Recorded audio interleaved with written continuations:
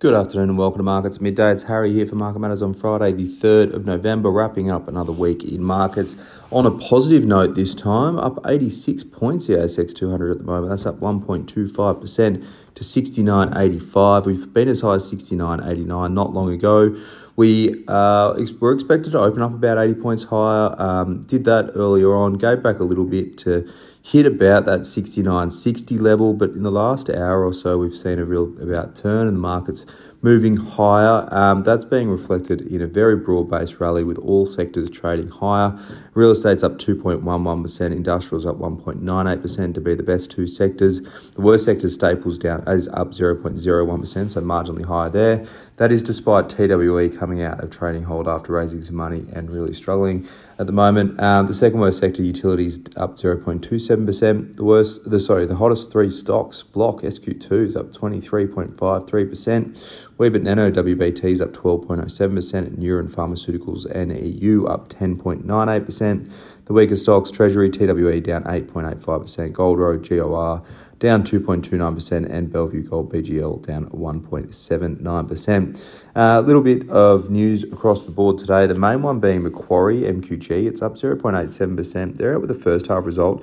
The result itself is particularly weak. So revenue was down 8%, profit down 39% in the first half. Missed to consensus by double digits. It's more than a 10% miss to most consensus numbers that I've seen. Annuity-style earnings were down at 43%. Market-facing side down 32%. Costs were up as well, so real poor cost control, really low quality income as well, given that there was some credit impairment reversals going through there. So, yeah, overall, very disappointing result, but the stock is still higher at the moment, up almost 1%. It's been a pretty choppy session for Macquarie. Obviously, they've been impacted by a whole range of things globally. They've also, the asset management side of the business, asset management stuff, actually up, but there's been fewer turnover there, so they're not getting the performance fees and the transaction fees that they're usually used to. Margins as well on the banking side of things have been pretty tight, given that there's been a fight for A, liquidity, and B, loans. So, they're trying to really force their way into the Aussie mortgage market. With that comes requiring high deposits. With high deposits, you have to increase the interest rate you're offering depositors.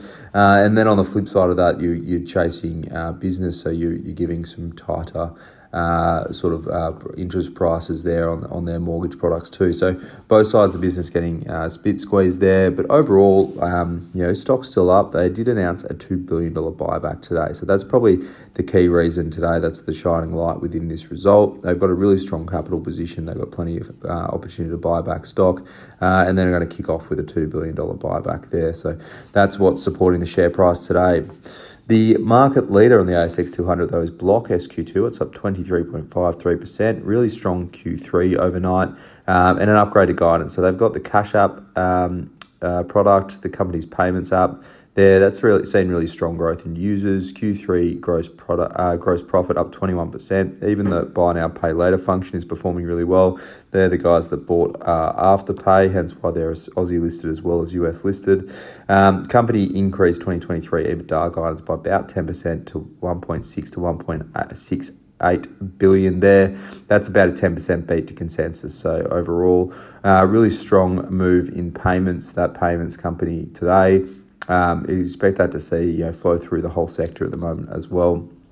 Just quickly, a couple of stocks that we own. Aussie Broadband, ABB, is down 8.16%. They've raised $120 million to fund the Superloop transaction acquisition there. So news shares at $3.55 a share. It was a 14% discount to the close prior to this raise.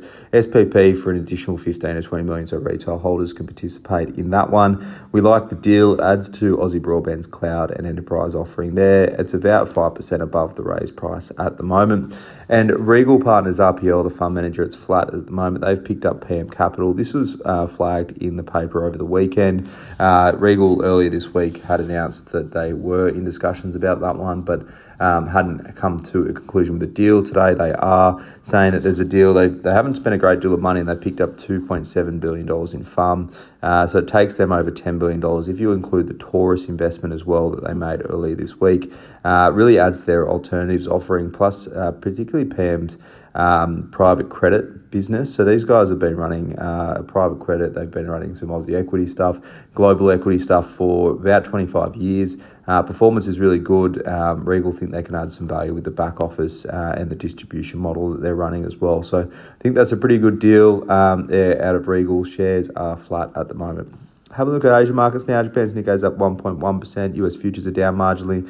They are sort of down, I think, more because Apple reported their quarterly update overnight. So after their market close, Apple was trading down 3% after they announced that one. That's probably what's weighing on Apple share on the US futures at the moment.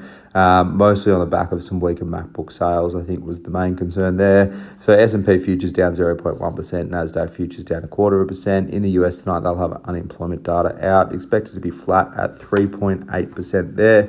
For now, that's all for markets at midday for your Friday. I hope you enjoy the rest of your afternoon and your weekend. And as always, look out for the Market Matters reports.